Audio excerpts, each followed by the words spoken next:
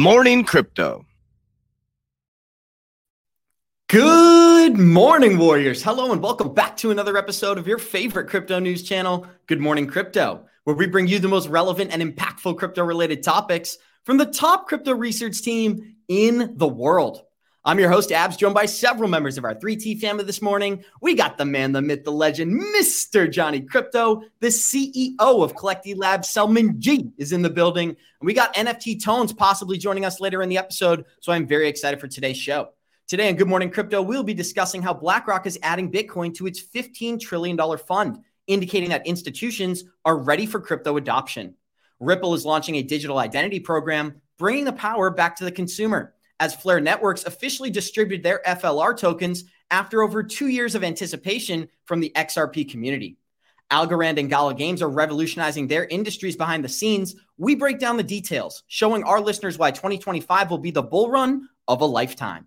Our show is available on your favorite podcast platforms like Spotify and Apple Music. And for those of you listening via podcast, our show is live on YouTube Monday through Friday, 11 a.m. Eastern at the 3T Warrior Academy channel. So Johnny Crypto, I just realized Selman shaved his head bald and didn't tell us. So we're going to dive into that in a couple minutes. But before we get into it, how you feeling, my friend? Thank you for being here. Well, actually, first of all, let me just start like I always do. Good morning to all the warrior maniacs out there. I love you guys and appreciate you guys. Thank you for all the healing, love, prayers, and vibration. Definitely on my way better. I was just curious, Abs, and by the way, shout out to Gonzo for tremendous help this weekend and to everybody else. I was just wondering, though, Abs, what bet did Selman lose? Because, man, that thing got shaved clean off. But Selman, were you betting on a football game this week, or what the hell's going on over there, brother? Talk to us.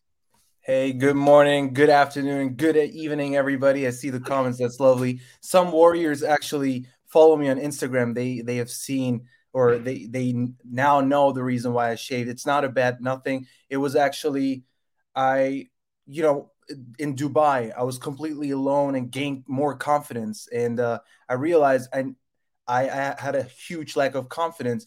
And so the last 3 weeks in Dubai were perfect. Traveling alone was great. But then when I came back, I was like, something's missing. And I was like, man, I just want to shave my head in solidarity with Top G. No, I'm kidding. But like in general, I was like, man, I want to gain more confidence. And everybody said, don't shave it. It's going to look disgusting, blah, blah. I was like, man, I don't care. I'm going to do it. Right. And then I did. And I feel way better now, relieved. And I feel like I literally, when I go out, I'm pretty much like this. I don't care if people like see it cool or not.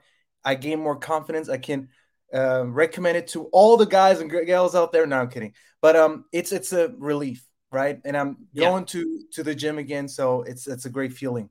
Selman, you don't have to defend yourself. This is America, my friend, and you can shave your head however you want. But I will not be calling you Top G on the program. We got 181 live listeners joining us. Show us some love. Smash that like button. We're about to get this show started the same way we always do, by showing you our Good Morning Crypto Twitter account. That's at 3TGM Crypto. You get access to every single member of our team. Go smash that follow button. We love talking to you.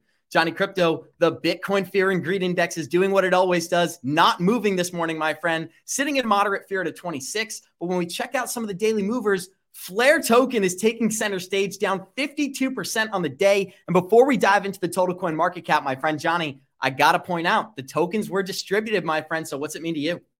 Yeah, finally, it's nice that they, were able to deliver it two years later. And, I'm sure everybody who has it was happy to see it tank from 30, 40 cents to 2 cents. But again, that's what happens when you get airdrops. It's going to happen, and no surprise there. It's down. How ironic is it, Johnny, that the FTT token is up 47% on the day and the Flare Networks token is down 52% on launch day? I'm going to give you the floor, and then let's dive into the rest of the news. Yeah, we're just talking about this is just pure. This is money. This is profit taking. And on the Flare side, you give somebody away something for free, they're going to take it, and rightfully they probably should. And then on the other side, that thing's been beat up so much and tapped into a bottom that, of course, now people are taking advantage of that, and they're, that bottom I think came in around $8, Abs, and now they're, scooping it up. It's already up double. You doubled. How crazy is this, Abs? You doubled your money if you bought Solana at $8 about a week ago. Unbelievable. Unbelievable. Doubled your money at the bottom of the bear market. That's what I call good luck, my friends. Yeah, but let's check out the total coin market cap. We're sitting at 854 billion in total market cap this morning. Bitcoin is 39% dominance. Ethereum is about 19%. Bitcoin's sitting at 17,300. Ethereum is 1,300. XRP is 35 cents. Cardano getting a little bit of bullish momentum, up 26% on the 7-day, Johnny. So Solana is not the only project moving right now. Let's check out Quant Networks. Quant Networks also getting some bullish momentum at 121. Selman G, also known as Top G, is in the building. And I got to get your take on the overall crypto market before we dive into our news. We're going to talk about how Ripple's launching a digital identity program. Flare Networks just launched their smart contracts last night. So what are you watching, my friend? Guys, we got great news updates for you, so stay tuned. Actually, the Flare token distribution was a great marketing tool right now. Everybody's dumping, and anyone checking the crypto bubbles now, heard of Flare the first time, because I know outside of the XRP community, people don't know much about Flare. So that has been a great marketing. But, Bitcoin at 17,300 is very critical. We need to flip that to support. Otherwise, it could be a bull trap, and we see another leg down. So let's watch out the next few weeks how that's going to evolve. Thank you, Selman and Johnny Crypto. I know we got a bunch of articles prepared for our listeners, but I wanted to start this show off correctly. It's been almost a week since we've been on GMC together, and I'm not the only one who shouts you out when you're not on the air. We got a huge shout out. This video speaks for itself. BitBoy Crypto talking about my man. March could be the end of the XRP case as well. That's the end of March. So I think a lot of bullish stuff could be happening. I'm starting to feel the end of the XRP case very similar to how I feel with that Bitcoin ETF. Like, it's just, I don't know. Well, what about this scenario? Every time they say it, it never comes and it just gets moved again. What about this scenario? Same. XRP wins the case outright, and then the SEC appeals it to the Supreme Court. Yeah, wouldn't surprise me one bit. That would be awful. That's why, I've really tried to turn on it. Johnny Crypto of the Good Morning Crypto Show. Love that guy. He's really cool. He was the one that brought this up to me for the first time. I hadn't really thought about it. We kind of don't want XRP to win. Take it to a higher court. It's better to settle, and that way it's over and done. So I hope Brad Garlinghouse is checking that out.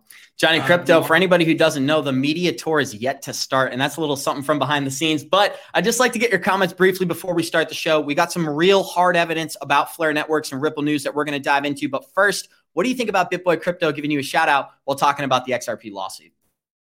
Well, I think it's just a testament to the show and this crew and this team that he was even willing to come on here and be with all of us. This isn't about Johnny Crypto. This is about the Good Morning Crypto Show. And you heard him say it where he says in the beginning he actually loves this crew and our team and what we're doing. So shout out to Ben for giving us a chance for coming out. And, and the thing is, he's been in this space for a long time. But as you can see, we're kind of newer, but you can learn from each other, right? Because he said it was something he didn't think of.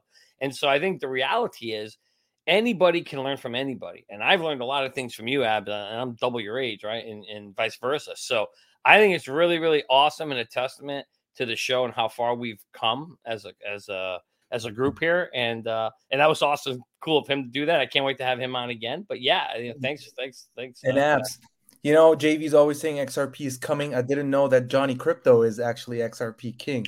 The K stands for That's awesome, guys. And Johnny Crypto, you talking about learning from others. Well, we're learning from JP Morgan. Do as they do and not as they say. JP Morgan just called Bitcoin a centralized Ponzi scheme. And no, this article is not from 2017. This is from an interview that happened on Monday. Layla Hepburn, who's pretty prominent in the Fox community, she said, I can assure you that at this exact moment, JP Morgan is buying Bitcoin, and that's why they're telling people like us to stay away from this asset. Johnny Crypto, what do you think about JP Morgan telling the world that Bitcoin is a Ponzi scheme?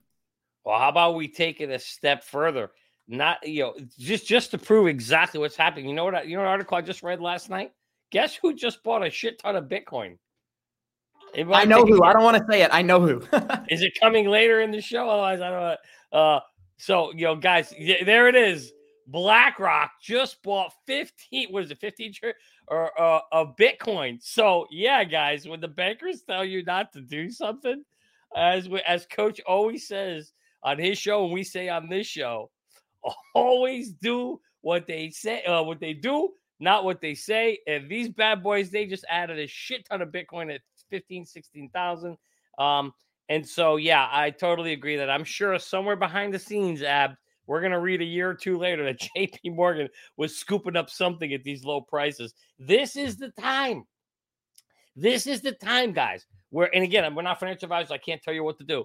But this is the time where we and all of us, we're dollar cost averaging in because, again, you're sitting at rock bottom GALA at 0.5 cent or 1.5 cent. Algo at 20 cents. I mean, DOT at $4. I mean, God, there's bargains everywhere, Abs. So it would not surprise me at all to see them scooping it up.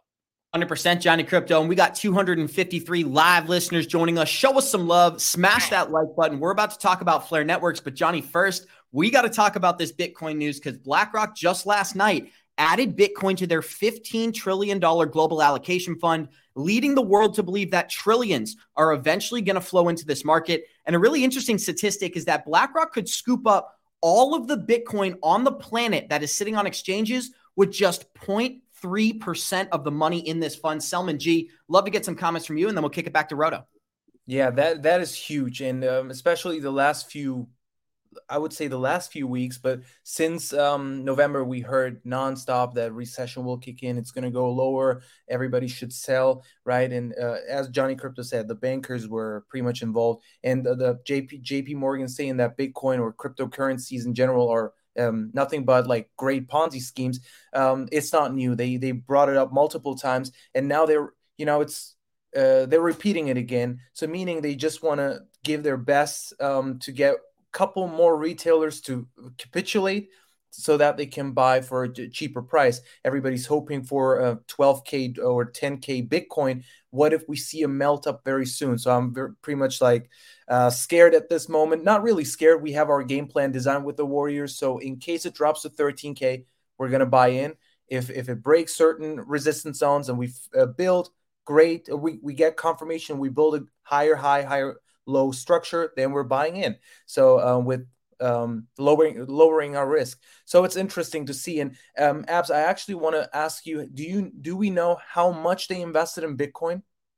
No, they haven't released it. And to be honest, it's all speculation so far, but we're getting some pretty great news. They're reliable news sources, and I think it's going to hit mainstream media in the coming weeks or months. That's what I believe. Awesome. Thank you.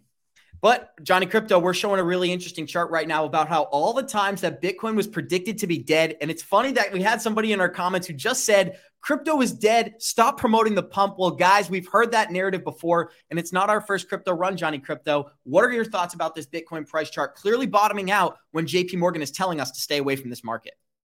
Well, thanks to the guy in our audience who said that, or viewer, we're going to have to make that 468 times now that somebody has said Bitcoin is done. So my friend out there, if you think it's dead, just join the other 467 people who thought they were right and realize sooner or later, my friend, you will be wrong too. But nonetheless, it is easy to say that in all these times. We can see that. I just laugh at this chart every time because these are not, when people are saying crypto is dead, you should be buying, folks. Again, I'm not a financial advisor. We're not financial advisors.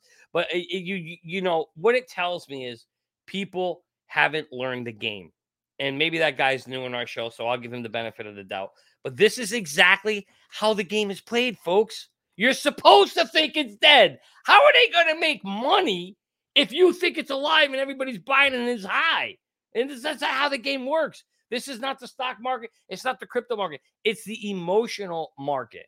And you're getting played right now. And it's okay because the people who know how to play the game are going to make a lot of money. And guys who think it's dead and folks that think it's dead, they're not going to invest and they're going to miss out on the opportunity, Abs, a couple years from now to make some. By the way, my hair is not green. My camera's going nuts. I have no idea why my green screen is showing on my hair. I did not dye my hair green just for, I know. Not until, Johnny Crypto's waiting until the bull run 2025. Johnny Crypto's dyeing his whole head green. That's right. Then I'll spray paint the thing. Subliminal messages here. Johnny Crypto, but I did want to get your take on this because we got a bunch of news prepared, and I'm going to play the 1-minute clip we showed yesterday from Joe Rogan talking about how Bitcoin is dead. And I want to get your and Selman's take on that. But Binance is bleeding assets. And when you look across the market today, every mainstream narrative that has to do with crypto is negative. So it's no surprise to me that we do, even in our community, have people who are losing sentiment and losing that hope that eventually we are going to enter a new bull run. But like I just said, Johnny Crypto, I want to play this clip right here of Joe Rogan talking about how the death of Bitcoin is going to come through carbon credits. So while I get this figured out, my friends, we're going to let this short clip play. Here we go. Crypto. Yeah, it was always a hot dumpster fire. Always? Yeah, I'm not going to say that it was all fraud. Some of it was a pyramid scheme. There's never been anything there. It serves no purpose. It's not a store of value. It's not a medium of exchange. And as we have seen, if you want to decentralize and not under government control, it is a haven for fraudsters. And now it is in the process of going to zero, except for Bitcoin, which will probably go negative, because if we're moving into a world with carbon taxes, you have to take into account the energy that it took to produce it in the first place. There is some good parts that we're going to play at the end of that clip, Johnny Crypto. But the one thing I think he said that makes sense was the carbon tax point. If we are going into an environment where they're going to tax carbon output, Bitcoin is not in a good situation, especially compared to blockchains like the XRPL, Hedera, or Stellar, which are carbon neutral solutions for the same thing that Bitcoin's trying to solve. So I'm going to give you the open floor there. He made a bunch of statements. What caught your attention, Johnny? Yeah, I mean, he did. There's a lot to unpack there. Obviously the guy is a crypto hater, right? So when you have to look at it from where people's perspective are, he's not a believer at all, doesn't believe the technology has any value whatsoever. You heard him say that. And that's where I kind of disagree with him, where again, the use of the cryptocurrency part we've been talking about, and even ourselves were kind of questioning the value of it, but the blockchains themselves, no question about it, have value. There's no question the world is moving. The Web 3.0 is moving to blockchains. Now, how the cryptocurrencies will play a role, we know that some cryptocurrencies are used to incentivize and keep the validators up and running, and those cryptocurrencies have to be here to stay, okay? They're not going away either. So how it's going to play out, though, is anybody's guess. And so it's easy for guys like this to come out and criticize crypto and say it's garbage and say it's new. We're so far in the early beginning that none of us really know exactly how this is going to play out and where these things are. And 5 years from now, this guy's going to say, see, I told you this was crap, because you're like, maybe 9,900 is will die, but there'll be 100 that run the world. Well, that's what we've been saying from day one. There's only going to be several ones that matter, and most of them will crap out and fizzle out. That's not going to be a surprise, but guys like this is going to take credit from that 5 years from now and say, see, I told you this thing was a whole scam. But the reality is, Abs, there is some utility and validation here, like Quant and XRP that solves cross-border. Too bad Joe didn't bring up that and say, wait a minute. So you're saying cross-border payment has no solution? There's no utility there? I would have loved to hear his answer on that one. But so, yeah, we'll see what it is. But you are right, and he's right about the carbon credit thing. That is certainly going to play some role on Bitcoin and how that it could hurt it in the long run. But remember something. I think when the carbon credit rule comes in, I think the plan is by 2050. Bitcoin and everything else, the whole whole thing might run off of solar by then. Who freaking knows, right? You're spot on, Johnny, and I think it speaks to the naivete of the general market when it comes to crypto. Even during this conversation, I went back and I listened to this podcast. Throughout the conversation, they're calling crypto Bitcoins. So they're making no distinguish between Ethereum, XRP, ADA. That's not how the conversation is going. It says, these Bitcoins are doing this. This Bitcoin is doing that. It's very low educated. And I think that speaks to why he's so bearish on Bitcoin in particular. And he talks about carbon credits. Sure, that's a good point. But saying that a currency is going to go negative, it doesn't even make sense. Salman, I'd love to get some thoughts from you, and then we'll play the remainder of this clip. Yeah, so greed kicked in, of course, and we all know, I brought it up yesterday on a call, that a lot of people came into the space, of course, because, it was super easy to make, 10x returns on investments in the crypto space. But so, did the stock market. And obviously, people invest in GALA, but they're not really using GALA. They're not playing the game. They're just speculating that it will, go up in value. And that is always going to happen. You will always attract, speculators and, retailers. But soon there is going to be that utility run where people will realize, or institutions will realize, hey, we should invest in utility tokens or utility coins, because that is what the masses will use eventually. That we're currently building the infrastructure of tomorrow, right? And I want to show you one chart, Apps, which is interesting. I mean, he's talking about like how everything's a Ponzi, etc. But check out Apple, for example. It had a beautiful run, but all the gains from the last 2 years, wiped out. Imagine, we've been here in August 2020, right?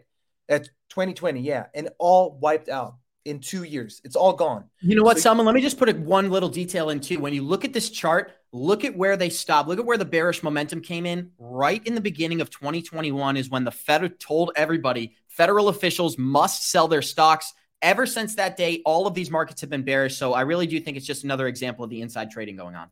Correct. And right now we got a huge economic crisis. But guess what? Back in 2018, when Bitcoin dropped, right, or the whole crypto market, you see Apple crash as well. It was at that time when the Fed was more aggressive in the space. And then, in 2020 with the March crash, of course, and then throughout time, you got multiple crashes. And that's exactly, S&P and all of them, pretty much a great example that all the markets move together. It's not just Bitcoin alone that is super bearish. Now, Bitcoin doesn't have those assets like Apple does, or cash flow, right? So if Apple drops 30%, which is a huge deal for Apple, if it drops 20, 30%, Bitcoin can drop 80%. That's true. But eventually, when the markets recover and the risk appetite in the market is rising, people have money that they can actually invest. And because they see, man, every time I invest next month, it's going up in value. So they don't have that feeling anymore that hard-earned money is hard-earned money. They feel like, hey, I'm going to make money anyways. And they're spending it on shit coins, whatever. And then you see the bull market starting. So you see GALA has increased parabolically in the last few days. That means in a cold bear market, that means there is still a bright future. Bitcoin is not dead. Altcoins are not dead. Some will die. The team has no funding and will die, of course. But soon there is going to be risk appetite again. You're going to see those parabolic runs for altcoins where you would say this is already dead. Something that dropped from $40 to 10 cents can still go up to $20 in the bull market. I believe in that. Let's find out in 1 or 2 years. Let's say 2 years. Thank you, Selman G. And we got 291 live listeners joining us. We're about to play the remainder of this Joe Rogan clip and kick it right back to Johnny. Here we go. Well, that's certainly playing out with like FTX, where you're finding out that there'll be more house of cards. Do you feel like that's just sort of opened the door for people to examine all of crypto now? Oh yeah, absolutely. It's like as soon as you have one of the big ones go down, it's just go down catastrophically within a week. Yeah, I mean, there's no intrinsic value to this asset. So, Johnny, there's so many flaws in that conversation, but a couple of them that stick out to me. The Mark Yusko clip we showed from early December talking about how Sam and Caroline were useful idiots planning to collapse one of the largest exchanges on a planet as an excuse to convince people that decentralized currencies are bad and centralized currencies are good. But the biggest thing I think that's flawed in this conversation is the fact that he's grouping FTX and the FTT token in with Bitcoin as if they're correlated in any way, saying that because of what happened at FTX, that proves a flaw with the Bitcoin and overall crypto market. It's very naive. And I think it speaks to the fact that he didn't understand these are criminals operating in an industry that's under-regulated. They basically exploited guidelines that weren't there, and they were able to take advantage of that situation. So what do you take from this clip? Exactly what we have been saying has happened from day one. Is we know the narrative, so you have to always go back to this. Absolutely. Let me put it on a big screen over here. You have to understand that this is where they want to go. Okay, everybody see that? All right. Okay. So it says crypto bad, CBDC good. Right. You need to understand that's when I say the word crypto there, you can almost replace the word crypto with decentralization. Actually, that probably would have been a better way to understand it. Yeah, if you put the word decentralization is bad and centralization is good, okay, that's where they need to get everybody, because what happened here, Abs, particularly in this last bull run, is there was a lot of people starting to adopt and starting to at least understand, like, hey, what's this Bitcoin? Hey, what is this decentralization thing? Oh, wait, this is money outside the government I can use that. And that when that started to catch, and people are like, no. The big boys like, the smart ones like, we got to stop this. We can't have this happen. And so now the narrative has completely shifted. Plus, I know we got this guy out there and there keeps talking about crypto's dead, cat dad, or whatever his name is. Yeah. The one thing I will agree with this guy is on that statement right there. Part of the reason why we saw the whole entire world, not the crypto market, but every single market explode was because we all know what happened when the C word hit. The feds turned on the print and the whole goddamn world stopped, right? Everything. The whole world stopped. Nothing played. Sports stopped. Concerts stopped. Everything stopped. Nothing. They've had to turn on the printing presses like they never turned it on before. So this guy's like, oh, what happened to all the volume? I'll tell you what happened to all the volume. The Fed turned the printing presses on. Well, Mark Yesko explained it to us earlier this month, Johnny, when he said that the Fed and the Fed actually incentivized banks to spend more during that time. And then not only did they do the opposite, now it's the opposite environment. They don't even have money to put into these markets. Exactly. So in the Fed, and don't forget, the Fed turns the printing presses off, and then they buy everything back. Right. So now, now they're dumping everything. So the reality is this was going to happen. There's no surprise here. Anybody on this show, we all knew this was coming. Whoa, shout out. Woo, woo, woo, woo, woo, woof. Shout out to the Wolf Pack and Waters Above out there. We love you guys and appreciate you guys. But we all knew this was coming, guys. Anybody sitting here thinking that crypto was going to boom in 2022 or 23 when we knew the Fed was turning off the printing presses in June of 2022 really doesn't know how the game is played. And somebody did say it, I think, to the same guy, credit here. He said, we're not going to get another bull run until the Fed turns the printing presses back on. I'm not so sure I entirely agree that we won't see something happening at the halving in 2024. But to get a bull run in any market like we saw, you have to have the Fed turn the printing presses back on. And I'm not going to sit here and tell you I know when that's happening because I have no freaking clue when that's going to happen. Hey, Apps, I have a quick comment. Top G, I'm going to paraphrase. He says, if you hate me and still watch my content, you're still a fan, right? And what these guys are doing, they hate crypto, but they know a lot about crypto. They check out the charts, they check out the news, and they still talk about it, right? So they're still fans. So you see, they're scared of crypto because they know the real potential of crypto and decentralization, and they don't want to lose that power. And this is the reason why they're coming out and talking bad stuff about crypto. So they're actually fans. They are secretly invested, I would say. And people who are going through this bear market right now, I think it's important to keep tabs on what people like JP Morgan are telling you so that in 2024, 2025, we can keep track and see who's leading us correctly in this market and who's not. JP Morgan calling Bitcoin a centralized Ponzi scheme is one of the most bullish statements I've seen since Jim Cramer told me to sell my crypto. But Johnny Crypto, we got 283 live listeners joining us. Show us some love. Smash that like button. There's a very interesting article I want to get started with here today, Johnny, and it's talking about central bank digital currency development and the role that Ripple is playing behind the scenes. These are some statements from the MD of Europe who currently works at Ripple. She believes that CBDCs will be matured in 2023 and that Ripple's been making headway in this regard with its notable partnership with Bhutan's central bank to pilot a central bank digital currency program. We've also covered more and more how Ripple has been working with the Digital Pound Foundation, creating a cross-border payment solution for all the countries in Europe. So this is really exciting to see the MD of Europe make these statements, Johnny. What are you anticipating for 2023 when it comes to central bank digital currencies? I'm anticipating more and more countries are going to be running trials. I mean, there's nothing new here that I'm telling anybody. You all know this. I mean, I'm not saying anything new here. What is interesting, though, yeah, Waters, if you're out there, you want to come on, let me know, man. Send me a message. I'll send you the link. But the reality is, at the end of the day, Abs, you're going to see more and more CBD countries dabbling in CBDCs. I think you're going to see Ripple trying to provide them the technology so they can test the CBDCs. It's not going to be just Ripple, though. You're going to RippleNet will be one of the products that they're going to be pushing. There will be other solutions that other countries will try. Right? We know there's been different projects out there, but it is good to see that again that Ripple's making headways into these countries. We know that's what their plan is. We know that's what they want to do, and we also know that Ripple really cares about the cryptocurrency industry. They actually, so our sources tell us that they want to just promote the whole growth of crypto. And if XRP is the benefit of it, great. If not, they just want to get the system out there so those cryptocurrencies can run on the system and be used in there. And I think that's good that you have a company like Ripple that just cares about the overall growth of the industry as a whole.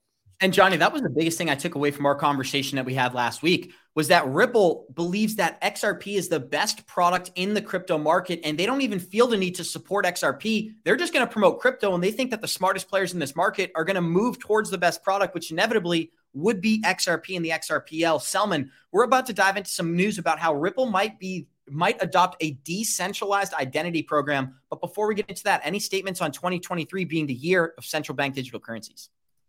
It is coming. We know that the Economist magazine, right, basically has symbols on it all the time on the cover, and so it kind of feels like 2023 will be a very difficult year, very negative year. So I would highly recommend to turn off the TV. Don't watch any news. Trust me, you shouldn't just do it for 2023, but in general. But 2023 will be the year of regulation. I believe it's going to be in Q3, Q4 of this year where finally governments act and come with legislation. I know that Turkey is coming with digital wallets, right? And digital identity is not just, going to happen in Latin America. It's pretty much all over the place now. Turkey is also like literally right next to Europe, right? Turkey is a pilot project. Right after that, it's going to be Europe. You're going to see that in apps. You brought it up.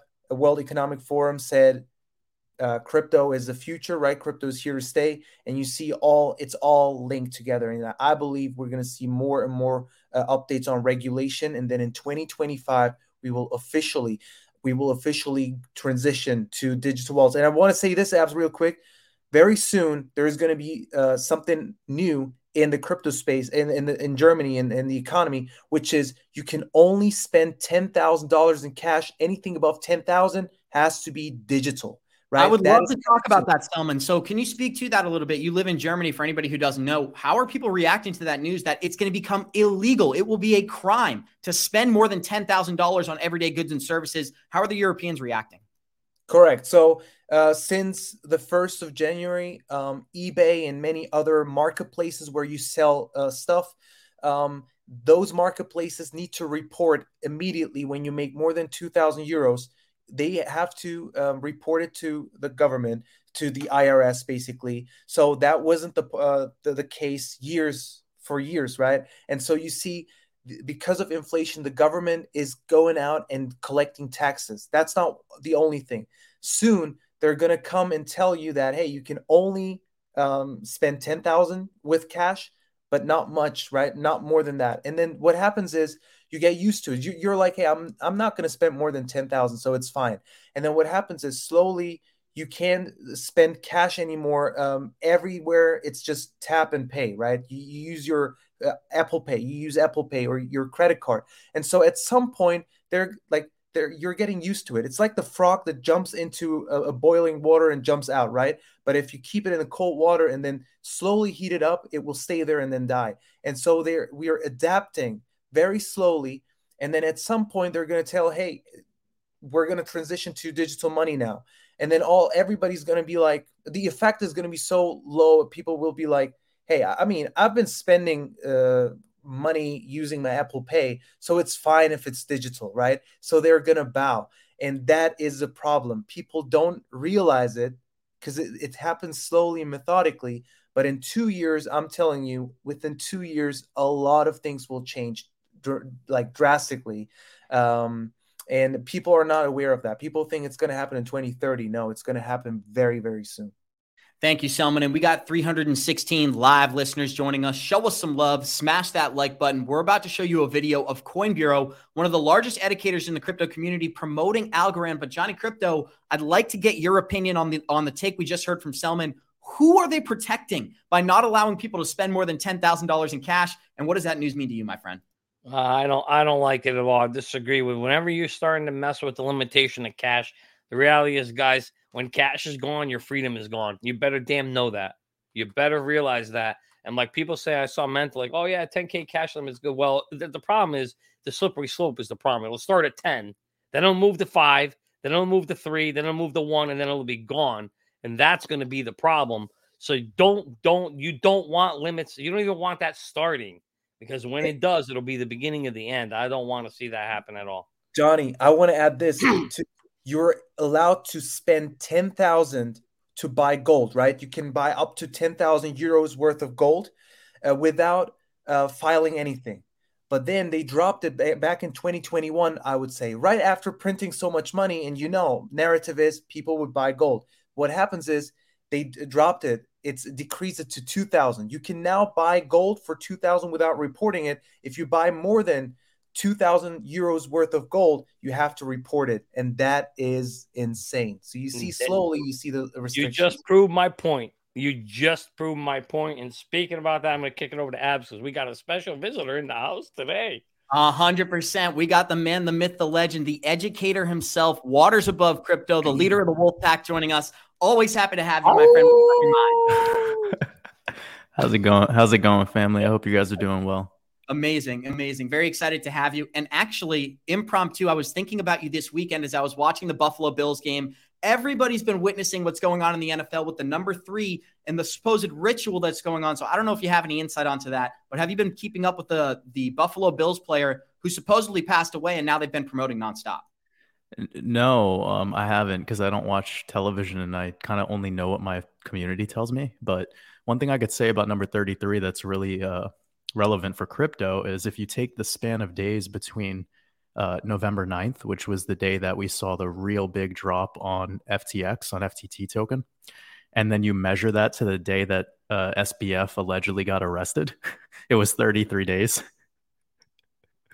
So it's just like funny that whole ritual was a lunar eclipse ritual, and then it led perfectly to his arrest 33 days later. And then I haven't kept up with anything else since. I've kind of just let it be what it is, which is a big distraction. But anyways, that's really all I could say about the threes at this time. But you know what's interesting, Waters, and the reason I felt like it was worth bringing up was because I have friends who they don't follow this space and they're not actually into the geometry or numerology. And even they were saying something's just odd about what's going on. They're promoting this so heavily, and it's the number 3 everywhere you look. That's the reason I figured I would ask, but it's always great to hear from you and get some insight. Johnny, I'm not sure what we should do. Should we go into a Q&A with Waters Above? Should we continue with our news? You let me know, and then we'll go. No, we got Waters Above up, man. People want to hear from him, so whatever. I don't want to hijack your flow, you know. If you got anything, if there's anything though that Waters that you know that's significant you want to share it. If not, we'll just continue along with the news and chime in like you always do along the way.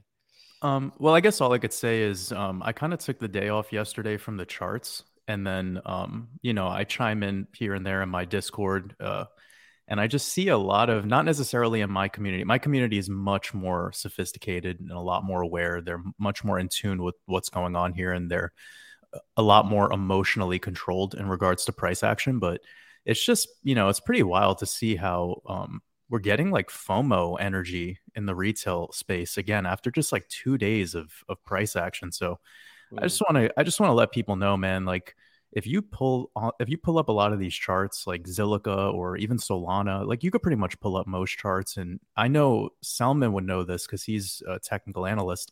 You're just seeing like a kickback into what was the prior support that got broken at the end of the year.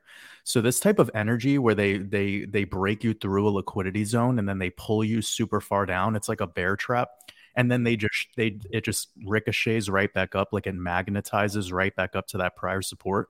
That's not a good time to start getting excited. That's like the stupidest fucking time to get excited about. I'm just being real with people right now, and because I know the charts and I know you guys, you know what you're doing.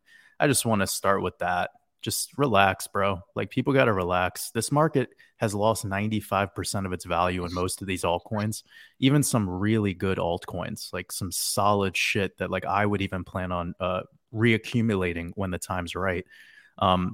But, when a coin loses 95, 98% from the top, like you're going to see 100, 150% pumps here and there. And it only takes a couple more days for it to return right back to where it, was a couple of weeks ago. So as fast as it goes up is as fast as it goes down. Like, look at that Algorand chart. Like it's a really solid project, but this is a horrible chart. Like this doesn't really prove much. What it proves to me is this is driven by retail right now. And it's going to take some sophisticated players to make this shit look better. But if you look at these charts of these ISO 222 compliant coins, like they don't really look that good. Stellar Lumens doesn't look good. None of this really looks good, but we know about what's going on behind the scenes. So that adds like, it develops your investment thesis. It makes you a little bit more sophisticated about it. But yeah, I think that's just really it. When we have 2 days of 100% gains in a couple coins, and we see RSI break out from 30 to 70 in 2 days, going from sold to overbought, like that's you gotta like X out of your trading view and just take a day off, because a lot of people want to use that moment to buy, and it's really just what the market maker loves to do to people. It loves making you make decisions when the market's exciting. Instead, you should be making decisions when the market's really bloody and really boring. Yeah, I couldn't agree with you more. It almost feels like, it's funny. When you're down this low in the 95% levels, there's going to be some manipulations, maybe some whales moving the price to make some money, small profit taking. But this is nothing of the sorts of a beginning of a new bull market. And I think people get excited and think it is, but you're absolutely right. We're going to sit sideways and flat like this probably for another year, Waters, at least. So yeah, you're right. I don't think people should be getting excited.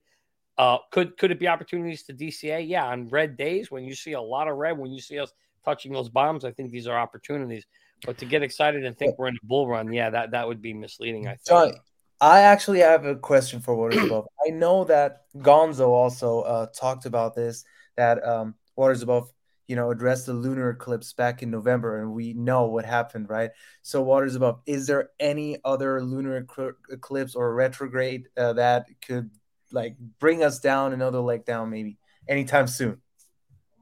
So you're asking, is there any significant event that I foresee to bring more downside for the crypto market? Correct. Yes. Okay, yeah. So well, it's kind of what I could say is that we do have a really important solar eclipse that's coming up on April 20th. And this is when the market, well, it's not the market actually, it's when just the energy of what's going on here will shift from a lunar phase into a solar phase.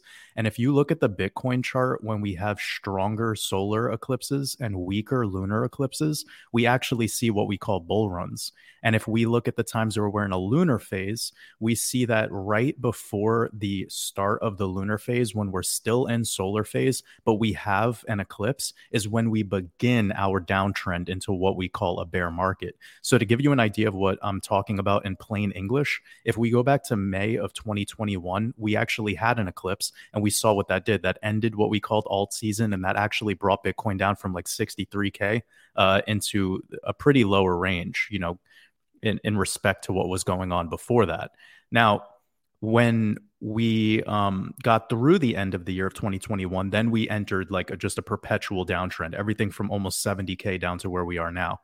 Then we could prove without any shadow of a doubt, every time we had a lunar eclipse in the year of 2022, you saw what it did to the market. And we had two events back to back with Terra Luna on the first eclipse of that year. And then the next was the FTX ritual that I'm calling it. And that right now we're leaving that energy of the lunar phase and we're entering solar. And this is really fucking good for Bitcoin, but it's not necessarily the most positive news in the short term for altcoins, because Bitcoin regains its dominance in the first phase of entering the solar cycle. And there's one more element to this that makes things a little bit more complicated. So I don't want to get super, super complicated, but we have a lot of stable coins right now. So that adds a whole tertiary layer to what could be going on in the recovery of this market. So again, not to confuse people, if there's going to be an event that brings us another leg down significantly, there's two answers to this. One, there's a possibility as early as this February full moon that's coming up. That's possible. Two, there's Friday the 13th, which is 3 days away. I think they might ritualize that Friday the 13th because it's heavily connected to when we had the March 2020 crash back in the start of the pandemic. And when we consider these Friday the 13th in the context of markets, we can see that there's been ritual market crashes on Friday the 13th in the past. This isn't isolated to just what happened back in 2020 and what could potentially be happening soon. So I'm taking that into consideration because early Q1 is a time that they love to give us our downside in the crypto market. We've seen that before, like the end of Q4 or the start of, every new year. And that makes sense, right? We have tax loss harvesting as we finish off the year. And then we have, some weird stuff that kind of hits with politics and whatever. Global politics could be another thing in the beginning of years. So The last thing I could say is that there's an eclipse in October of 2023. And that for me is when I think that the stock market is going to bottom. So we have from now all the way until October, almost November of this year, which makes me agree with what Johnny said before about like a sideways and like kind of choppy sideways down market without recovery. That makes a lot of sense to me, given I've studied over 100 years of chart data for the indices, and I could prove, not the NASDAQ, of course, but I could prove without a shadow of a doubt that when we have these 7-year cycles, these Shemitah cycles, 1 year after they end is when the market tends to bottom out. Sometimes it takes even a little bit longer. But because we're in this like really ultra sensitive environment with cryptocurrency as an asset class, you guys were talking before I came on about like the introduction of CBDCs and digital currencies. They're going to slowly roll it out with creating restrictions with your fiat. This is just what the fuck they do, right? This is not anything new. This is what they've been doing since the creation of the Federal Reserve. So we are going to have those things happen. And I don't think we're going to see like the crazy depression level market crash stuff until like maybe 2029, 2030. That's when I see potentially like we're going to go into a moment of we tested the CBDCs, we tested these digital currencies probably as early as 2024, 2025. And then we start to see civil unrest. We start to see shit go down with just like, you know, just madness and chaos because people don't want to live that slave-like world of having, you know, I know China might put up with it for a little bit, but I think even they're going to cave in at some point, and there's going to be a lot of civil unrest. There's going to be a lot of problems, but this is no different than the shit that's happened in the past. This right now is really an amazing time to be alive because we're in a moment right now where we're focused on an asset class that has yet to actually become fully regulated, and it's gone through 95% corrections. So we do have one more bull run ahead of us that I think is going to be very glorious, and I'm very optimistic about that. But I can't necessarily say that crypto is going to have a huge correction more than it's already had. I think this is like pretty dramatic. You know, if we're going to have one more event, what I could say is altcoins are going to be crushed. Like if Bitcoin decides to take another leg lower into 13K, like that's going to be, I mean, Solana might go down to 0.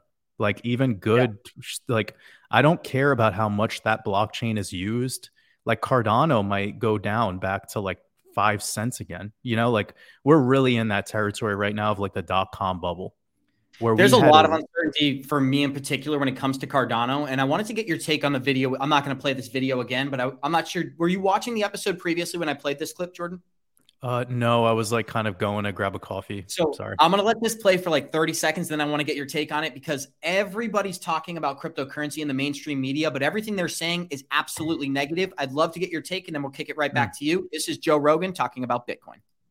Crypto. Yeah, it was always a hot dumpster fire. Always. Yeah, I'm not going to say that it was all fraud. Some of it was a pyramid scheme. There's never been anything there. It serves no purpose. It's not a store of value. It's not a medium of exchange. And as we have seen, if you want to decentralize and not under government control, it is a haven for fraudsters. And now it is in the process of going to 0, except for Bitcoin, which will probably go negative, because if we're moving into a world with carbon taxes, you have to take into account the energy that it took to produce it in the first. You know what can be difficult when somebody's talking so quickly and saying so many false statements? It's hard to pick a particular point that you want to make. But Jordan, take but that's how. Stage here. That's how magicians talk. Magicians speak a lot of continuous lies really quickly, like with a lot of confidence. It's like when Barack Obama would speak. He would just speak so fluently, so quickly with such like confidence. And even if he was speaking, reciting you a Dr. Seuss book, you would believe it. So, you know, anyways, I didn't even hear really what he was trying to say. I was just picking up the buzzwords that were coming in here and there. But you know, like recently, and I know I made a comment earlier in the chat, recently I watched that Bernie Madoff thing on Netflix, and okay. I'm gonna start really like talking about this a lot more because it shows you for how many decades the SEC was a complete shit show.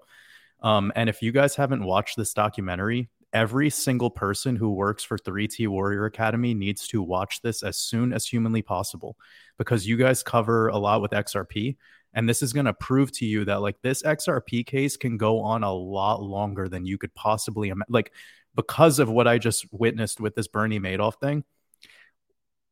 Wow. Like I'm speechless. But can this fraud, like, here's a response to what this guy's saying. Maybe this guy is right. Maybe it is mostly fraud. Maybe it is mostly just nonsense.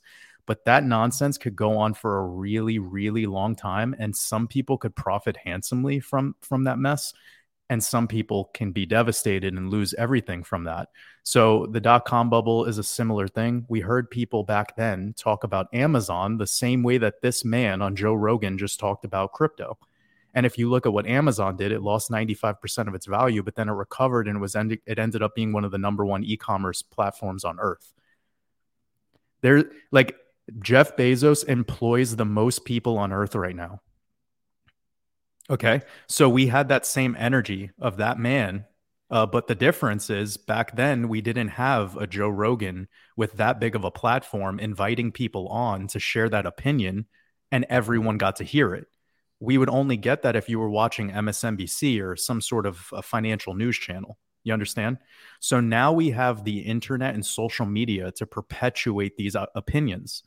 And this is a very interesting climate we're in that we have to take into consideration. Like, I've only been on Twitter for like 2 weeks now, and I had to stop it. I'm like, I'm going to write shit on it, but I'm not going to engage. I'm not going to read anything else anymore, because I see exactly what it's doing to people.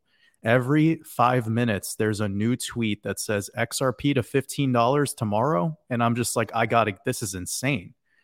You know, because on the other end, you have the people that are like, Bitcoin's going to zero tomorrow. It's so, it's just, tough, Jordan? It's this. Well, you know what's tough is that when I first came into this market, that was me. I was the guy at 21 years old who came into crypto looking for that $15 tomorrow project. And so I think there are so many people out there who still have this very naive idea about crypto that it's either going to zero or it's going to pump and do a 10,000x, when the reality is it's going to do neither. So I just wanted to put that in there.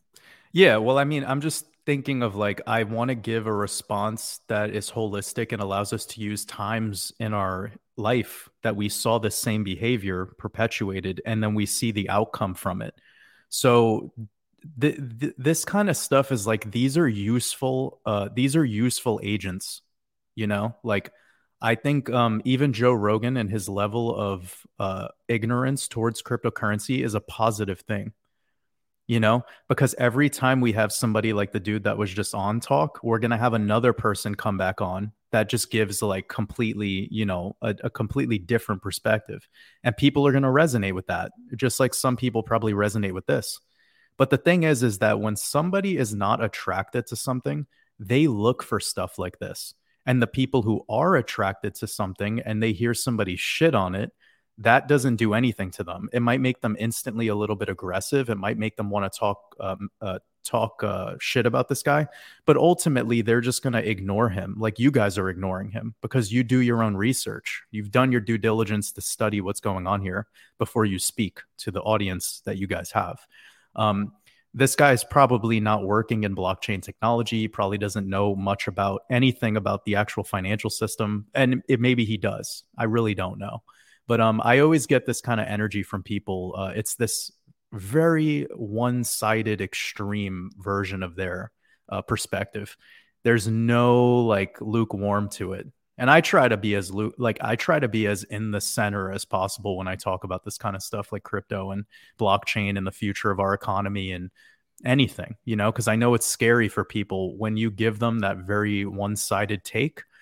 It's going to create that division, and we don't need that right now. We need people becoming more self-reliant and better researchers and more motivated to actually develop their own plan. And then hopefully when the day comes, they trade that plan. And then as a community and multiple communities merging together, we become stronger. And then we could rely on each other. And then we don't have to rely on the fucking government anymore. You know, regardless of the rules of the game, when you work together and have teamwork with your fellow man and you help each other, you know, and you could only do that by staying more towards the center. You could never do that by being on the opposite ends of it. That's where we're going to have harmony and peace and abundance. And Jordan, I think you make such a great, or Water, sorry. I think you make such a great point about that. We brought this video up yesterday and Andrew Cashflow spoke to me about it after the show. He goes, is it even necessary to play these clips? Because not only is it basically fake information, but it's super negative about crypto. And I thought it was important to address because anybody who doesn't have somebody pausing the video and explaining what he said incorrectly and basically outlining why this is all false, I'm sure there's so many people who heard this clip, accepted it as truth, and now in their minds, Bitcoin's going to zero and they go about their life. So that's really the only reason I felt like it was worth addressing. And I think you make a great point. If this is the mainstream narrative, that's a great advantage for us. But Johnny, did you have any comments there? Well, first of all, yeah. So I'll definitely be adding it to my favorite list. I'll be watching the Madoff thing tonight so we can talk more about it. I'm sure we'll learn a lot of stuff about what they did and how they manipulated it. And we know that the SEC let it go on for, I think, 7-8 years. There were people that were writing warning letters too. Yep. I lived during it. So I remember some things of people saying, hey, I wrote to the SEC like 8 times and they completely ignored it. So who, no surprise. I'm sure there are people getting greased behind it all the time. And I agree with Waters. I've actually had the same feeling. I haven't said it, but he just did. I wouldn't be surprised if this SEC Ripple lawsuit goes on long. There's something fluky and weird about it to start with. If you think about it. Nothing goes this long. One other thing that guy said that I think is bonkers, not the Madoff documentary, but the guy that you just showed on Rogan, he said something about Bitcoin going negative because of carbon credits. Yeah. Okay. This is hilarious. If you actually look up the data for what it takes for bank transactions and how much energy they use comparatively to when we talk about Bitcoin mining, holy shit. It like Bitcoin is the tiniest. It's like a drop in a bucket compared to what the banking system uses. And honestly, the data we're getting is commercial level. They're not giving us the data for the Federal Reserve or for the World Economic Forum or any of these entities that are the central banks, because they're not liable to share the data. Okay. So if you look at how much energy it takes to mine gold, it makes Bitcoin look like negligible. Gold and silver and precious metals mining, copper, etc. It takes so much fucking energy.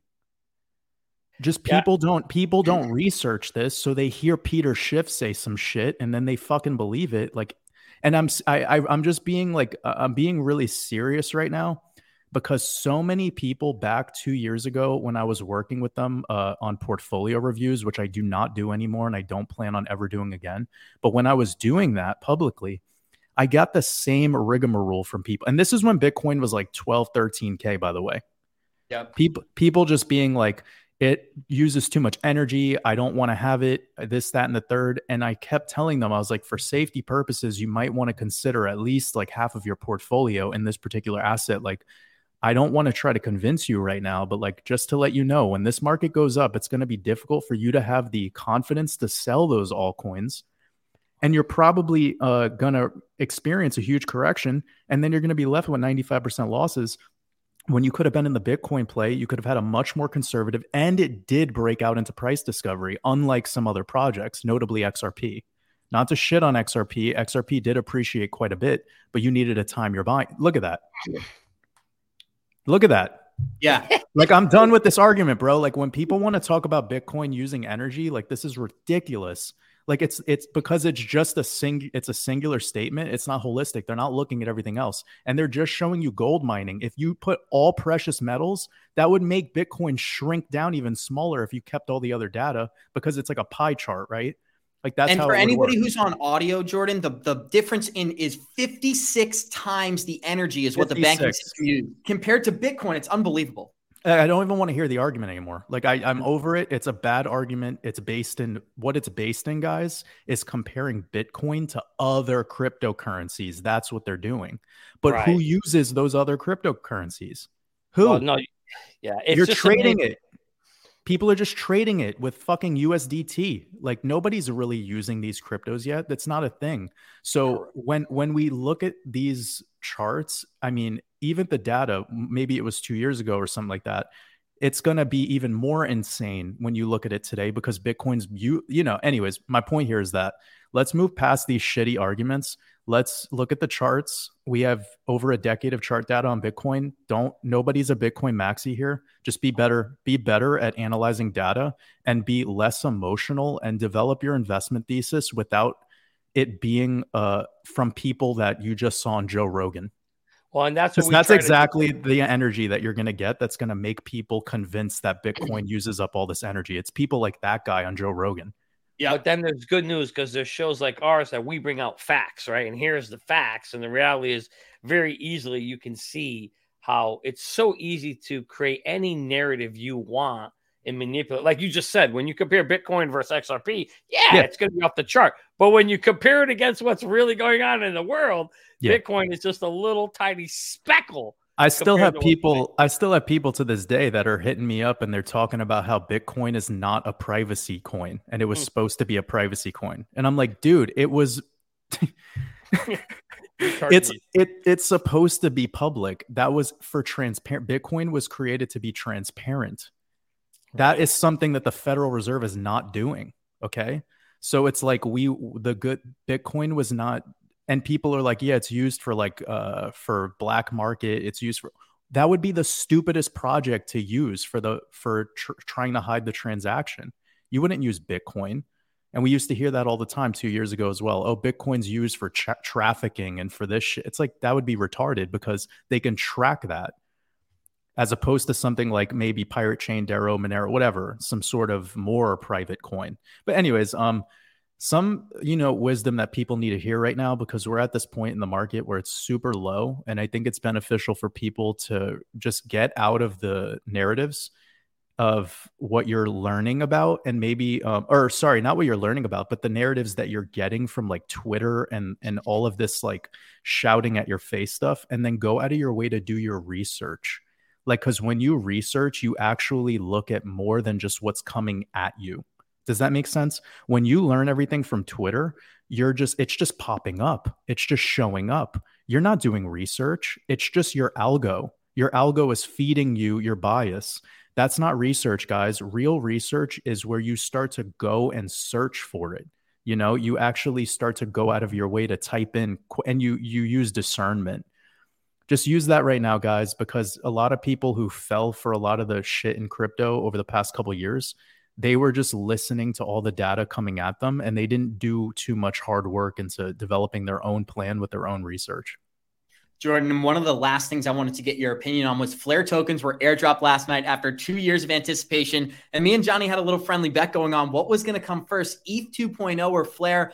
Honestly, we were getting worried that these tokens were never going to be distributed, but now everyone's talking about how the price has collapsed. We knew that was going to be the case, right? You're giving everyone free tokens, even though anyone who did their research. Do you guys have a chart? Do you have a chart you could show me? Flare? Oh, yeah. I didn't know that. I didn't know that. Oof. Is that the alt? You want to see the largest red candle? You're going to see a big monster candle. So this is BitTrue's futures trading. I believe it was at 51 cents just 72 hours ago, and during that time, this chart pretty much speaks for itself. We got as low as 2 cents on the initial airdrop for Flare Network. So maybe you can just speak to the price chart or whatever you're anticipating with this project. I'll tell you exactly what this is. This is because no one actually commits to these things. They talk like they're committed, but then the moment it hits an exchange, they panic sell. Nobody cares about XRP the way that they tweet about it. Seriously, bro, like I got to just be honest with people. Like people who are talking about like all these price targets and this, that, and the third, and how committed they are to Flare and all this stuff that's connected to it. They're committed on their tweets because they know that's sexy and they know that gets the likes. But in real life, they don't care about this shit. Everyone's just trying to make money still. So what makes armies strong? Loyalty to your team. Yeah. The XRP community, if they all just took their next paycheck and put 10% of their paycheck in XRP and kept doing that every fucking week, XRP would be amazing, right? It would be like Bernie Madoff's fund. Exactly. It would be you'd have 10% returns every fucking week. Every year. Yeah. Right. So what I'm trying to say, family, is that like the reason this shit happens, the reason this thing got listed and it just dropped 90% instantly is because nobody's loyal to it. No one cares. They act like they care. They act like they care. They act like they care. And then the moment I bet you this candle was all people that used to have conviction and enjoyed this particular project because of the narrative and because everyone was riding the wave. I mean, you guys remember back when XRP jumped, what was that, back in 2021, because of the Flare fiasco, and then it got to, like, I don't know, like, what was it? It broke $1. I remember because that was when my channel started, and I was telling everyone XRP will break $1 for the first time in like 4 years. That was kind of like what I was sharing at the time, and it happened. No, I'm sorry. That was during my mastermind course. So this goes way back.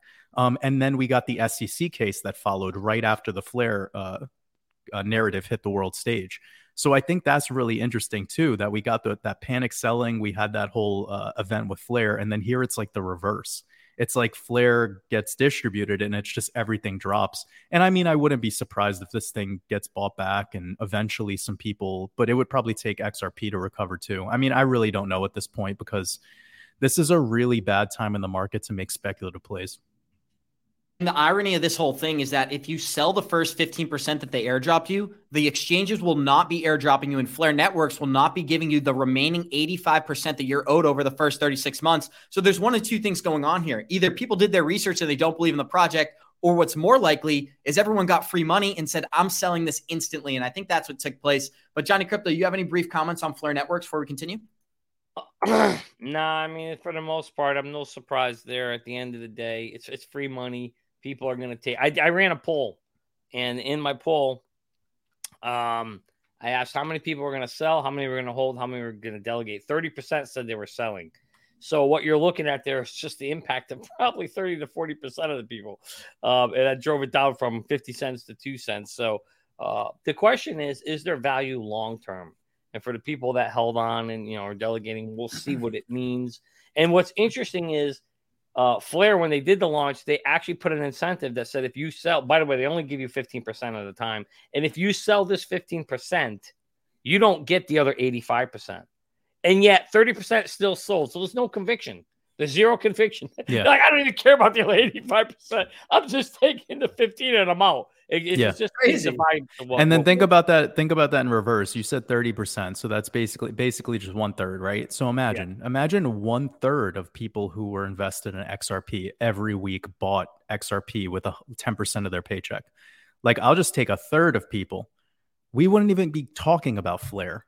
We would just be every other month, we'd be looking at XRP grow, like a big, like, communal trust fund or something.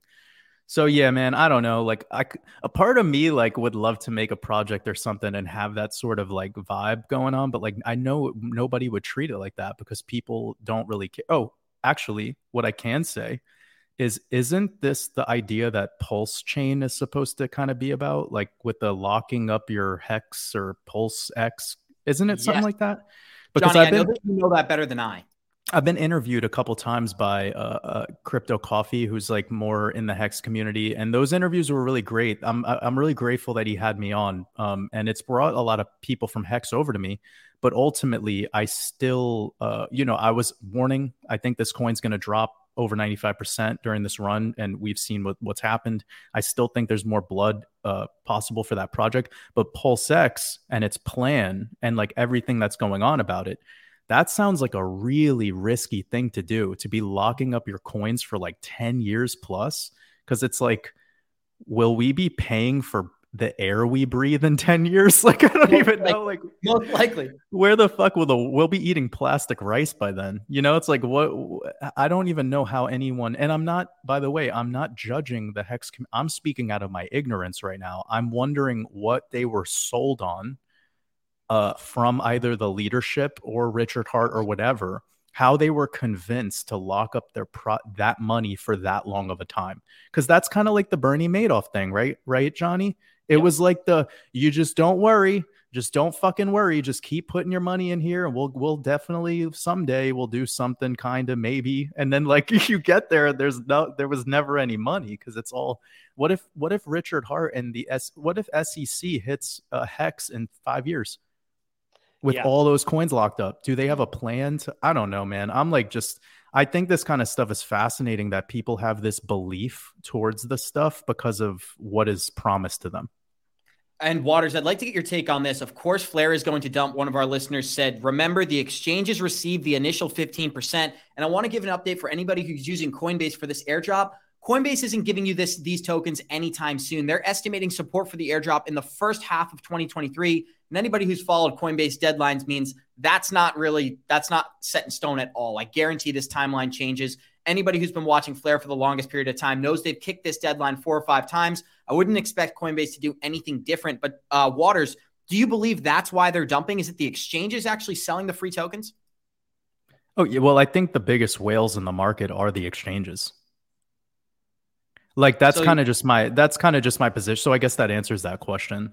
It does. And that's perfect. Go ahead. Sorry, Jordan. Oh, no. I was going to say, have you guys heard any updates on Coinbase or Binance? Because somebody in my community sent me something about Binance receiving subpoenas. And also I've heard people saying some kind of things about Coinbase going through. I'm not putting it on the same frequency as what happened with like Celsius or that. But I'm just wondering, what have you guys heard about that? Johnny, give me 1 second. I'm going to pull up an article that I read this morning that's referring to exactly what Waters just said. Yeah, so go ahead. I mean, I know that. What I've always felt is there's obviously a big battle going on between Binance and Coinbase. And there's no question about it. They're on two different sides, two different big sets of players backing them. And I think Coinbase has a much, much bigger backing than the Binance side of it. So I think Binance is in the crosshairs of some powerful people, and I think that's what you're going to see. Is they're going to see them going after them, but Johnny, do you sort of feel, and I mean, I think this is a good discussion for all of us. Do you feel like Coinbase and Binance might be the too big to fail crypto exchanges? Like we know the banks that are too big to fail, but like we haven't really gotten into that conversation yet with crypto. Well, I think that right now there's favorites. And if you think of when we had that whole big to fail thing, Lehman, they let a few go under. Lehman was one of the ones that Bear Stearns and Lehman both went under because they were not on the right side. They weren't on the winning team. And I think what you're seeing here is there's teams. And I do believe at some point that could happen where they go, oh, these things are too big to fail, and they'll support some of them. Well, I don't think it's the crypto isn't big enough to even have an influence in it. Like you saw, the Fed came out and said, hey, we had the whole debacle and it didn't even impact the financial markets, right? Because it's small right now. It's not big enough to be in that category of too big to fail. What I believe it is, though, is there's sides forming of who's going to take this market forward. And I think what you're seeing is one side trying to take out the other side.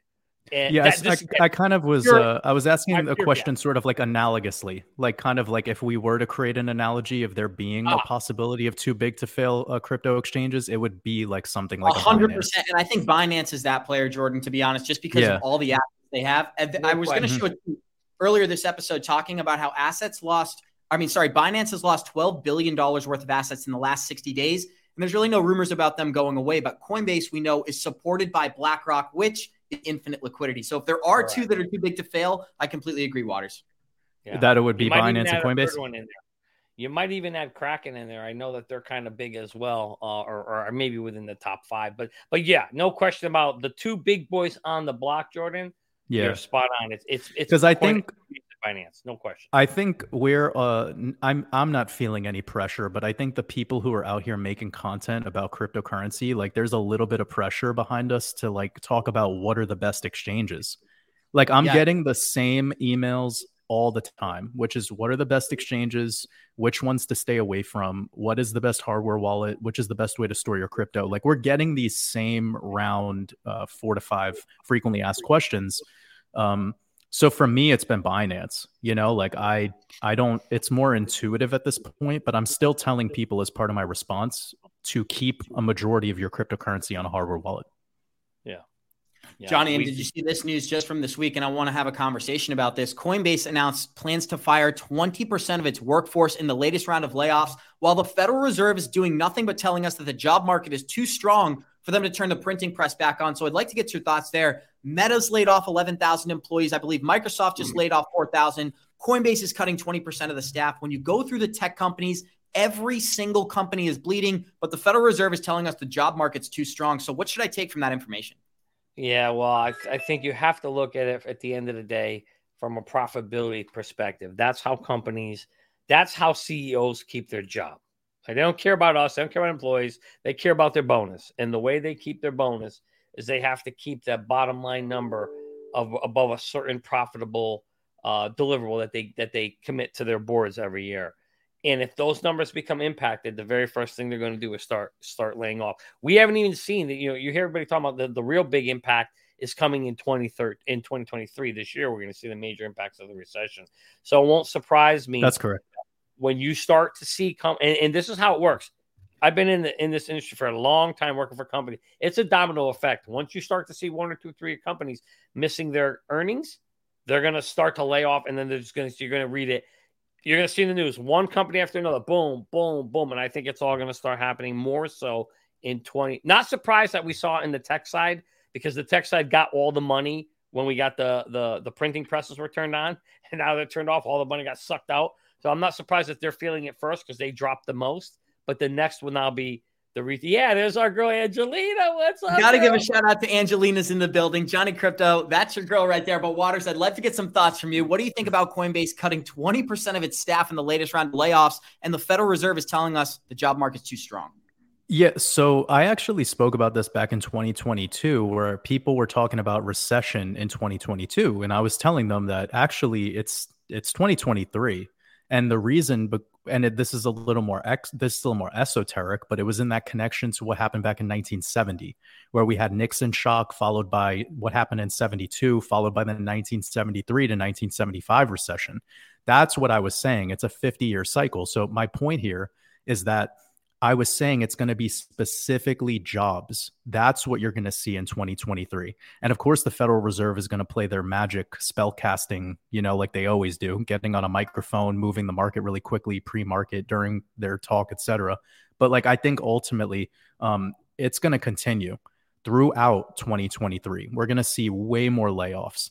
And the big thing that I was personally looking for to commit to calling this a recession, which people were hounding me about in 2022, because I said we weren't in a recession yet, it was because I was waiting for the jobs. I was waiting for these layoffs to kick in. Because again, people, when they're coming at me with this stuff, it's because they're listening to economists and their definitions. And it's like, this is like listening to a doctor about advice on health. Like, if the doctors were giving good advice on health, we wouldn't be surrounded by the amount of death and, it's like, my father's a diabetic, Waters. And this is the conversation we had. My doctor told me to do this. I need to up my insulin take. I need to watch it. He's so misguided. And ever since he was diagnosed as a type 2 diabetic a couple of years ago, I mean, don't get me wrong. He's out of shape and he doesn't work out. He loves to work, but he's been taking more and more medication. And it's this road where if they fixed you, Dad, you wouldn't be a client anymore. So why? Exactly. My dad runs gas stations, right? If I could give somebody gas so they never had to fill up their car again, why would I do that as somebody who sells gas? It doesn't make sense. Yeah, so that's my point. I'm glad you caught that, because there was a time where doctors were smoking cigarettes all day, telling you cigarettes were fine. Now they're doing the same thing with experimental, what. So anyway, my bigger point here is that in 2022, my focus was the Shemitah, and in 2023, my focus was the Jubilee. And the Jubilee is supposed to be quite actually a positive thing, but it's positive for an entity of people. It's a group of people that it's positive for.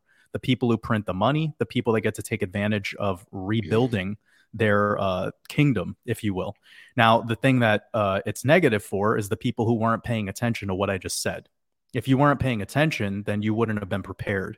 So now here we are, we're in 2023, and we're going to continue to see the layoffs. It's going to get more extreme.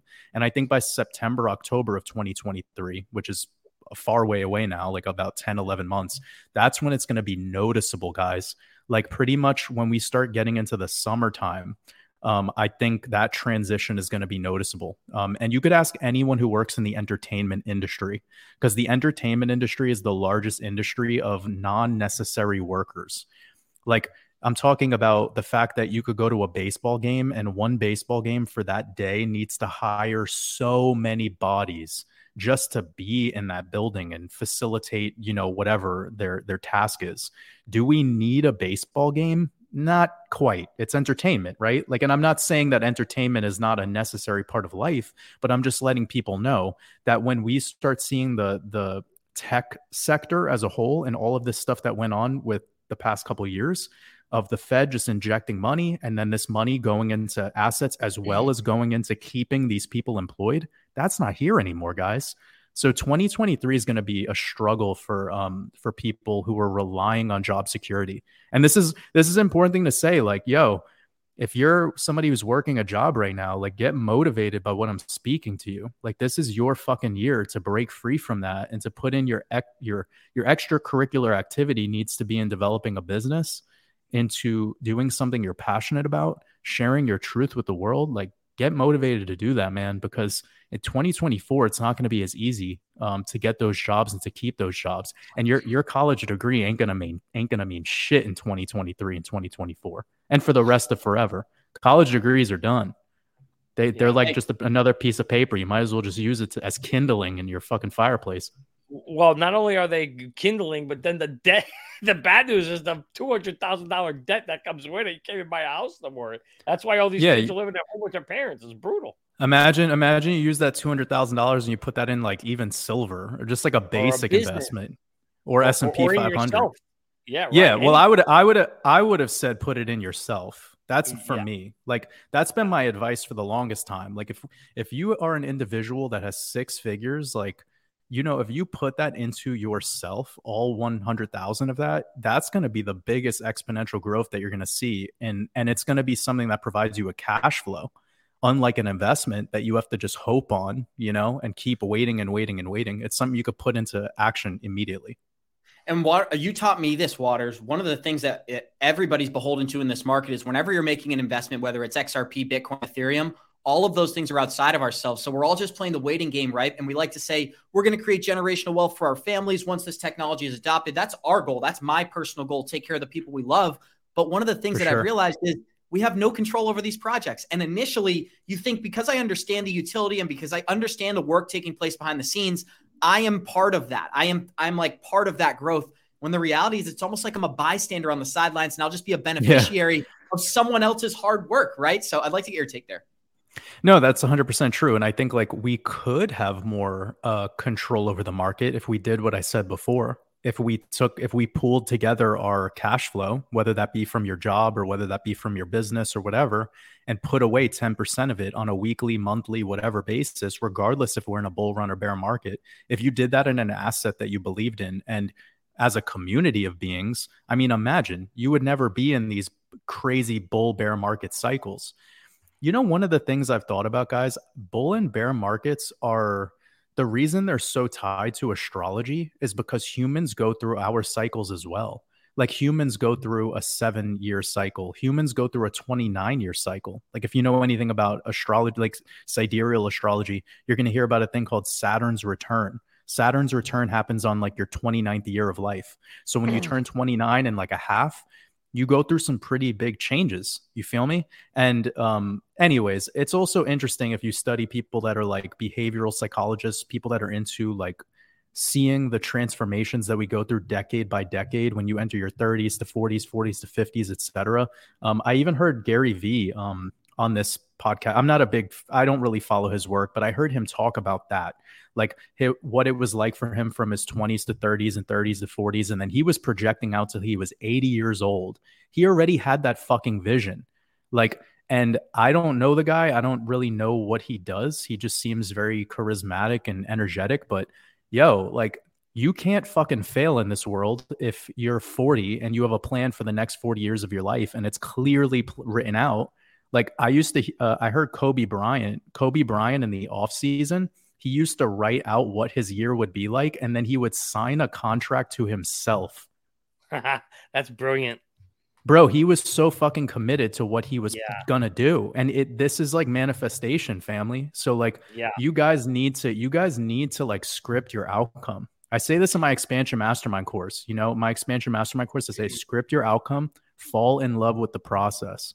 Okay. Yeah. So just being an investor, like only investing, that's going to be like a very lonely and boring and like, you know, like, and that's why we preach the community. That's why we preach the wolf pack. And that's why we preach what we do here at 3T. The most boring part of being an investor is having to do it alone. The best part of my life was when I found 3T and was able to get around like-minded individuals not only did it benefit how I saw the market, but my work became compounding. I could learn from Johnny's mistakes. Johnny could learn from my mistakes. And Johnny, anybody who knows me knows I am huge on writing down your goals. I do affirmations every single morning. I journal every single night. And I like to say, if you don't know where you're going, the universe is going to push you there. So it's like, if you don't take control of your own destiny, you're going to end up somewhere basically by accident. And I think that's how most people live their lives. But Jordan, I'd like to get one quick comment on this last video. As one of the largest educators on the planet was talking about how Algorand could be one of the best projects during the next bull run. We're going to let the short clip play and go back to the group. Here we go.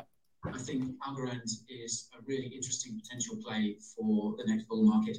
I think we could see a lot of really cool, really interesting, really successful projects develop in its ecosystem, during that time. I think it has a good shot as one of these non-EVM chains as well. I think that positions it really, really well. And yeah, there seems to be a lot of development, a kind of strong community behind ALGO too. So I think Algorand is... That's the whole clip there. Waters, I'd like to get your take. Everybody knows that we were promoting, not we, people were promoting Algorand before the World Cup, saying this is a token you should accumulate before the mass marketing campaign starts. On our channel, we predicted the opposite. We said that when the World Cup comes around, we're anticipating a buy the rumors, sell the news situation, and that's exactly what took place. But Coin Bureau is breaking down all the development that's actually taking place, the hard evidence, the tokenizing of real assets, the working with governments. I'd like to get your thought on Algorand. Is this a project that you believe in? Well, I mean, I don't believe in any of these projects, but if I look at this chart, I'm seeing, I know that's not the sexy answer you want, but I'm just being real here. When I look at this chart, and I think I recently just covered this in one of my Red Pill podcasts, I see it pretty much trading within the same crash that we had back in March of 2020. So it lost 95% of its value. It's back in a trading range from when it was essentially listed. I mean, yeah, like chart wise, this isn't looking like the greatest performance of our time. But the one thing that's beneficial about it, I suppose, is if there's going to be push on the social media side and people continue to share, the idea of what it is, that could help. I am aware that it's going to be here to stay. Like, I don't think this is one of those projects that's going to zero by any means, but I also think there's possibility for it to go back pretty much as low as it did during the C19 crash. So what you guys said about the World Cup, congratulations. That's exactly the way that I would have perceived it as well. I agree. And when I saw the World Cup, and like, also remember Cristiano Ronaldo, if you looked at his Instagram, he has the biggest Instagram as a man, if he's even a man. He has the biggest Instagram of followers, and his bio on Instagram was just promoting a NFT project that he's a part of on Binance.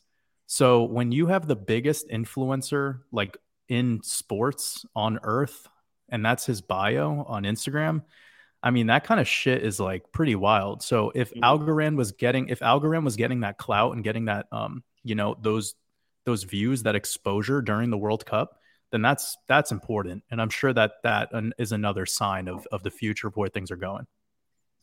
Johnny Crypto, any brief comments? If not, we're going to close this episode out today with a GALA article, because everyone's talking about how this project is moving in price. We're going to try to break down the reasons as to why, as they've just partnered with Dwayne Johnson, Mark Wahlberg, and also Chris Rock, working on 2 films, and they're going to release memorabilia only using the GALA token, pretty much just building the ecosystem for the token there, Johnny. We're going to close it out with Waters, but what does this article mean to you?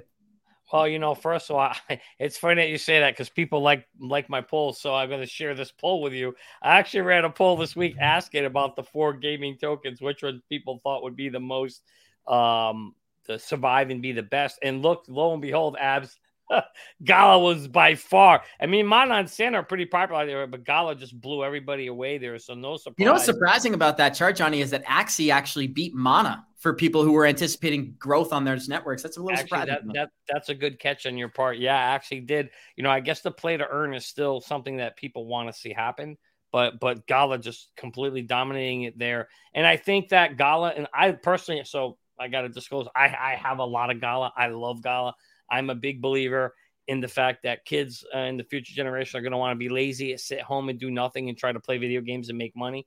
And so because of that, I do believe GALA is one of those that they've positioned themselves. They've got like 12 or 15 play to earn games already that they're working on. A few have been released already. They are definitely in the driver's seat as the first mover advantage in this space. So, and we went to the GALA conference last year. They've already created $2 billion in sales between their NFT and their node sales. They are sitting on a shit ton of cash, a pile of cash, and that's going to mean good for them as well in the future. So if play to earn does take off and does become the future, which I believe it will be when they figure out the right model on how to make that work, I think GALA is going to be a big leader in this space. So for me, it's definitely worth placing a small bet on it.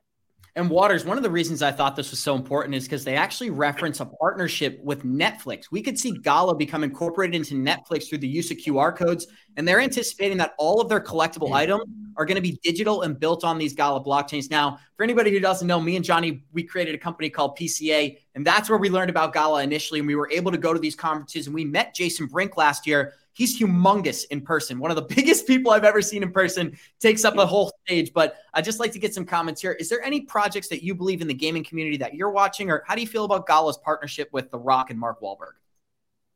Well, I think the only thing they have left in the crypto space is continuing to make partnerships with celebrities. It's kind of like what happened with the end of the alt season back, April, May of 2021. We saw just a lot of this, people showing up on Twitter who are famous celebrities promoting their NFT projects, promoting, that they bought Bitcoin and you should too, kind of stuff.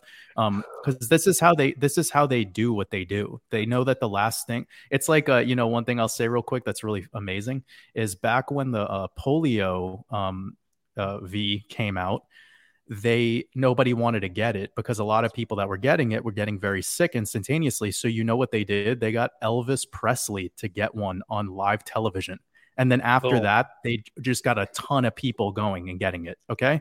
So I'll just say that, it's a very similar thing. This is a tactic that they've been using forever. If they could get Michael Jackson to tell you that Coca-Cola is awesome, then you'll buy Coca-Cola. That's a tactic. So just keep that in mind. That doesn't necessarily mean it's good or bad or going to perform well. But what I could say about GALA now that I'm looking at this chart, it lost 98% of its value from its all-time high. So it's pretty much lost it all. It's returned back to essentially where it launched when it was listed. So it has had a little bit of a buyback, but it's like, well, what do you expect? It lost 98% of its value. Right. Like if I put 100 pennies on the table and I threw 98 of them on the floor and I left you with 2, that's what we're looking at. So, whatever, man, these things are very speculative. And I would say that there's an absolute possibility that you could see a tremendous amount of growth in it. And if there's any time to make a speculative investment, it's when it's super, super oversold. So I would say that not necessarily today, but when we saw that move to the downside that hit us into that 97, 98% down, if you had awareness of the project and what it would do, then that was an amazing time to DCA, to start your initial entries. Now, what could I say about the future of it? I agree with Johnny. I agree that we're moving into a world that's going to be mostly gig work, mostly gig work and gaming and streaming. That's why I'm really big on Theta. Theta, and I actually have some conviction in that project for part of my portfolio, at least within the top 5 positions. And I'm trying to get my positions down to at least under 10 on this next cycle, because I've really been a big promoter for simplicity, just to have a real simple portfolio. And I remember back in the last cycle, there was people with 20, 30, 40 investments, and they couldn't even manage them when the market went up. So Theta is one of the ones that I would consider. And it's because of what Johnny said. Thank you, Waters. And one thing, I'm getting text messages right now. People are saying, I haven't received my flare. We covered this earlier in the episode. If you did have your flare on Coinbase, if you had your XRP on Coinbase, you're not going to be receiving your flare for several months. So it doesn't mean you're not getting your token. It's another game of waiting and another game of patience. But we just lost Johnny Crypto from the live stream there, Waters. I'm going to close this thing out by saying thank you to each one of our special guests, which is just Waters Above Crypto. Thank you so much for making our special appearance today. And we're going to close this thing out the same way we always do. Warriors, rise. Get your shit together, baby. Thank you for joining us. Thank you, Waters.